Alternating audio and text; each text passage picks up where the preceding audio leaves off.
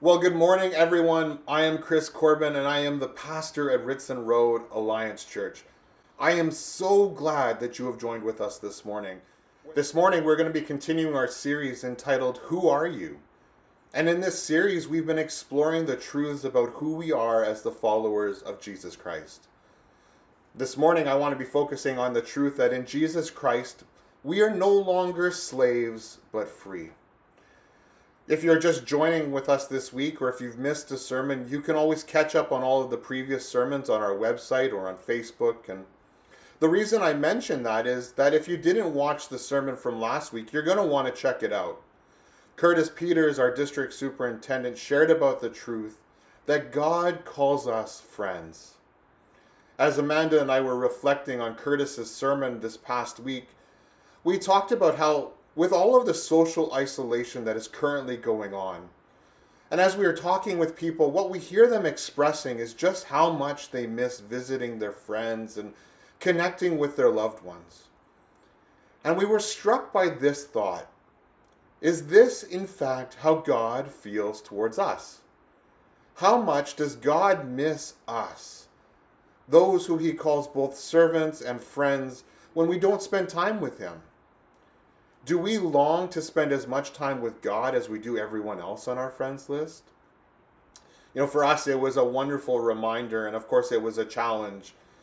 And so I want to encourage you, and I want to remind you as well, that God longs for you to spend time with him in his presence, and with the truth that if you follow him, he calls you his friend. Now, for the last few months, people's thoughts have been all over the place. There's questions, there's fears, there's doubts, and I don't know what you've been thinking about lately, but I've been spending quite a bit of time pondering the question of what is life going to look like once this whole pandemic and social isolation period begins to shift. We're already beginning to see plans being put into place that will reduce the restrictions that have been placed upon us. And if I'm being honest with you, I really don't know what it's going to look like, specifically for the church when we get to go back.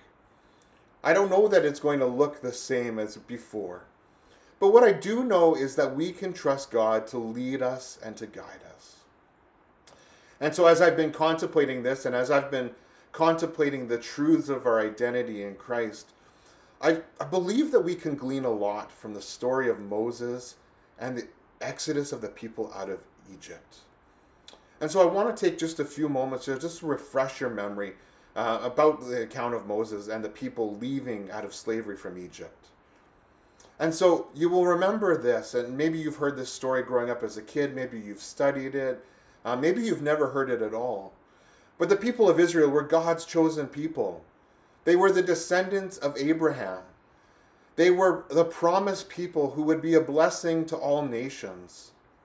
In fact, they were the descendants of Joseph, who was once in charge of all of Egypt under the rule of Pharaoh. And so, although they at one point were free people living in the land, now they were slaves. They were in bondage, and they were subjugated to a life of service to the Egyptians. And so for more than 400 years, the people of Israel lived in Egypt. And as the people grew in numbers, so did the bondage and slavery that they experienced. And the people of Israel, these Hebrew peoples, were crying out to God. They were longing for freedom from oppression and bondage and slavery. And we know from the scriptures that God hears their cries. And in the middle of the desert, he calls upon Moses. And Moses was a man who had to learn his identity the hard way. He was called upon by God to lead the people of God out of slavery and into freedom. And yet, if you remember Moses, he was this lost man. He was born to Hebrew parents, but he was raised by one of Pharaoh's daughters. And so he was raised in the courts of Pharaoh, and yet as he grew in stature, as he became a young man, he was out one day and he saw an Egyptian beating a Hebrew. This was one of his people, even though he wasn't really connected to them. And so he gets enraged by this Egyptian and he ends up killing him. And as the consequences of his actions unfold, Moses is actually rejected by the Hebrew people. These were his people that are rejecting him. And he thought he was doing them a favor. And because he killed an Egyptian, he's actually forced to flee for his life from the Egyptians. And so he ends up in the desert. And years later, God calls upon him to return before Pharaoh and demand that Pharaoh let the Hebrew people go. Initially Moses doesn't want to go, but eventually he agrees to God's command and God's ask of him. And we find Moses standing before Pharaoh, demanding that Pharaoh would let the people of God go. And so after a lengthy period of negotiation and demonstrations of God's power, you might remember those 10 plagues. And if you think the coronavirus is bad, consider what the Egyptians had to experience. But Pharaoh finally agrees to let the people go. And I want to invite you to turn with me in Exodus chapter 13, because we're going to read from there.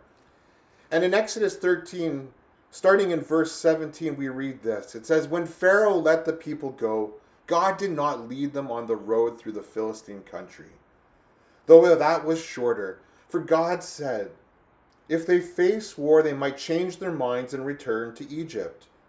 So God led the people around by the desert road towards the Red Sea.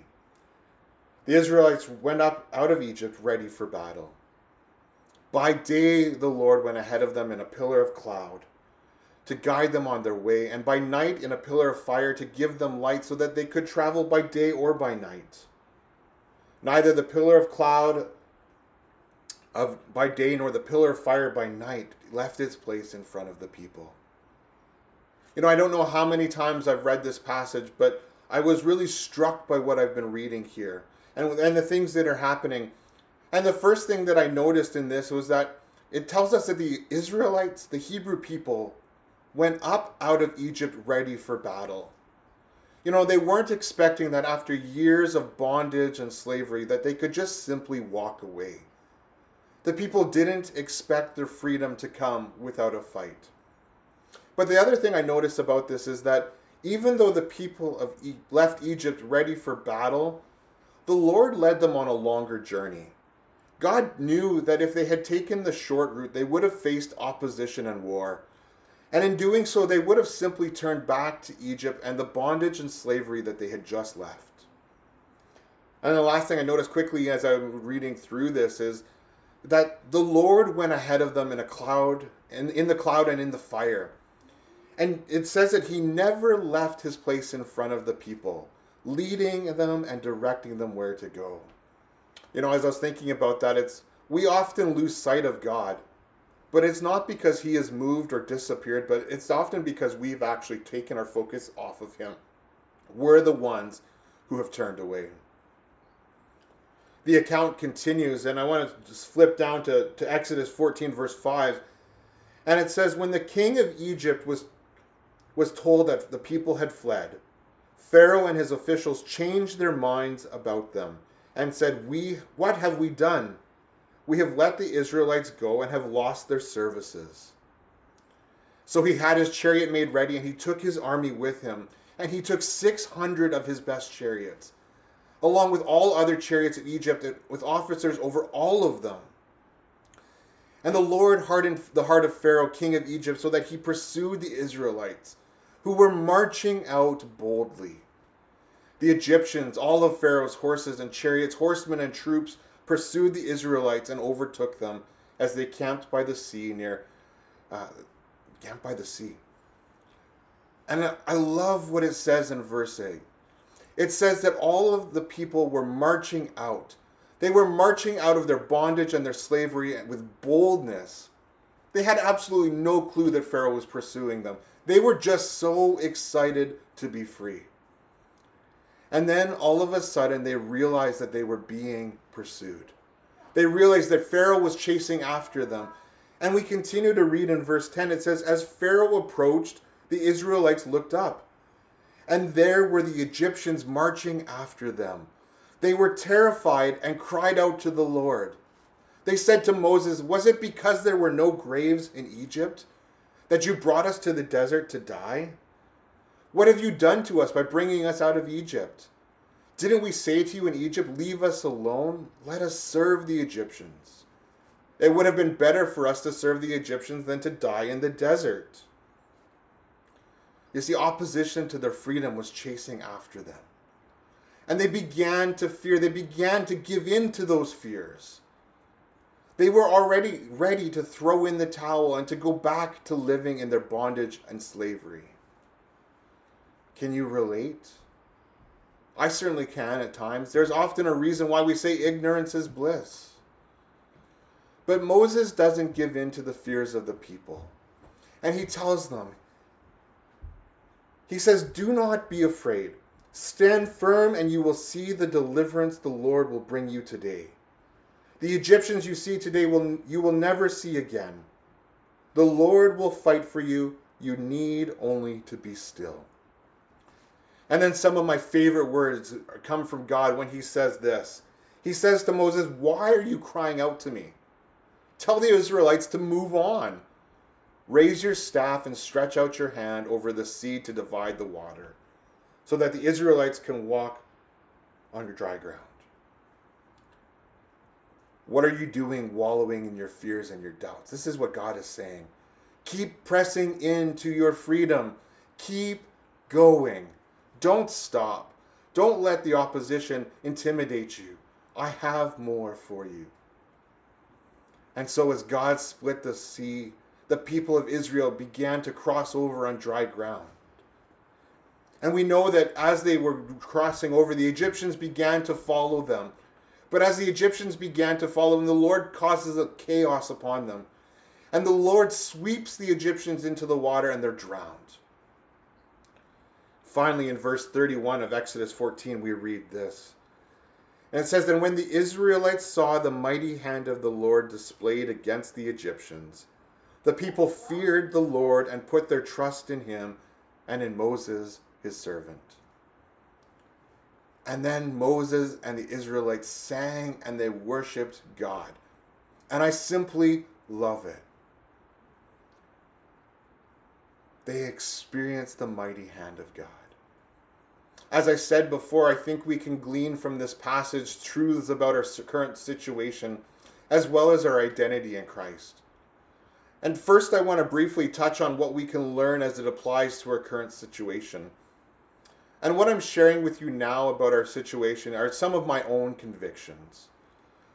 And so, as I read through this, what I believe God is saying is that although we have not been in physical bondage, for a long time the church as a whole has been crying out to God.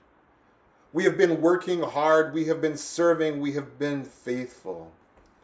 And yet there has been this longing for more.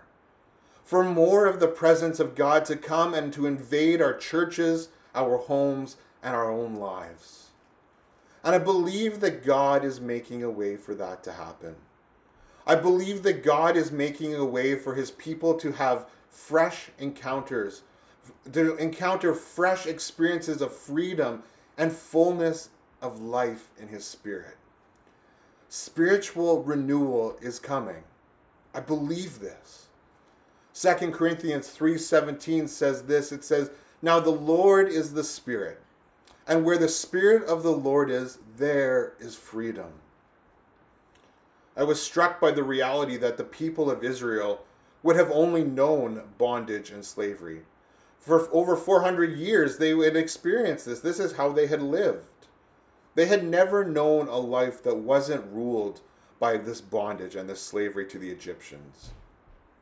And in fact, until the Lord was leading them by the pillar of cloud and the pillar of fire, they may have never known what it meant to dwell in the presence of God. But for those of us who are followers of Christ, we have been given the Spirit of God. And the Spirit longs to set us free.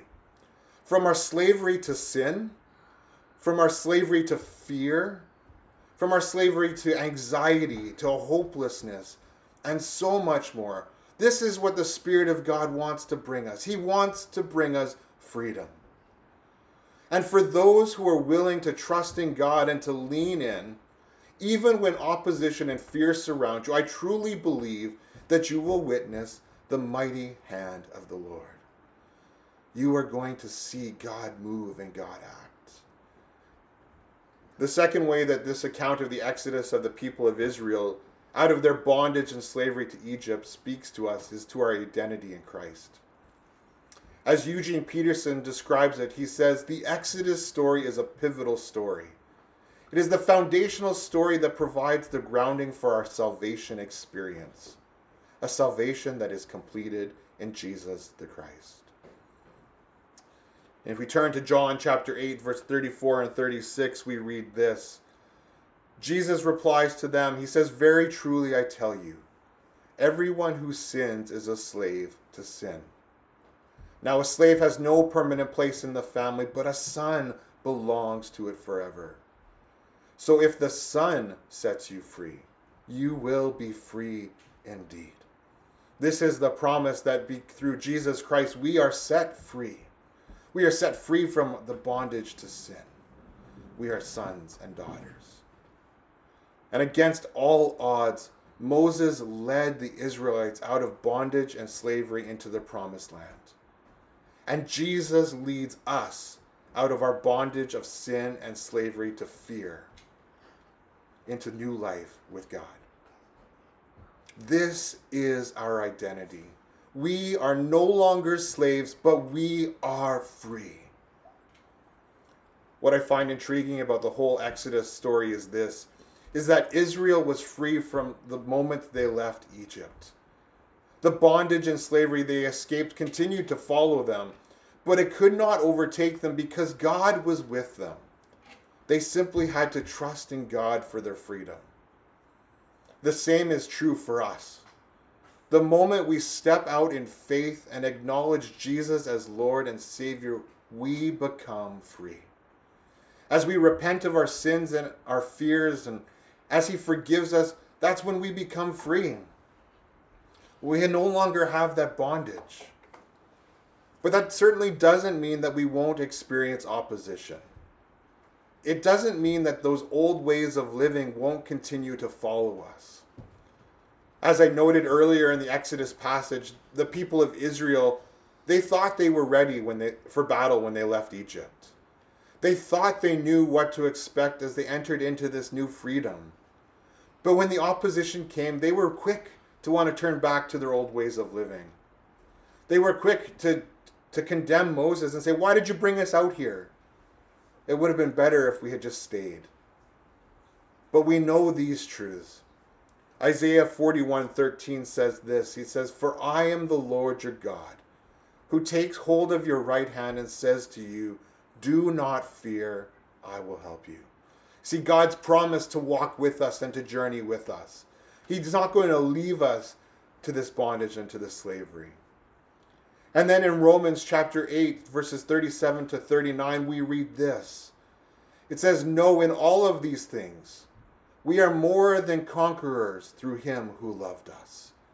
For I am convinced that neither death nor life, nor angels nor demons, nor the present nor the future, nor any powers, neither height nor depth, nor anything else in all of creation will be able to separate us from the love of God that is in Christ Jesus our Lord. This is the truth of it, friends. We are no longer slaves. We are free in Christ. I want to leave you with some questions for reflection. The first one is this, what am I a slave to? What are the things that are holding you back? And that's the second question. What is it that is holding me captive and keeping me from finding freedom? And the third question is this, do you believe that you are set free? That God has come for your freedom? And finally, are you longing for more freedom? This is the truth of it, my friends, is that there is always more freedom to experience in Christ. God wants us to experience the fullness of life in Him, the victorious life, free, no longer slaves. I want to invite you to join us next week as we continue our series on Who Are You? And we're going to continue to follow the people of Israel as they learn what it means to be no longer slaves. but to experience freedom. And how is it that we live out our freedom in Christ? I invite you to pray with me. So, Father, I thank you that you are with us and that you love us. I thank you that you sent your Son, Jesus Christ, to bring freedom to our lives. And so, Father, may we surrender those things that have kept us in bondage and slavery, and may we put our trust and our faith in you.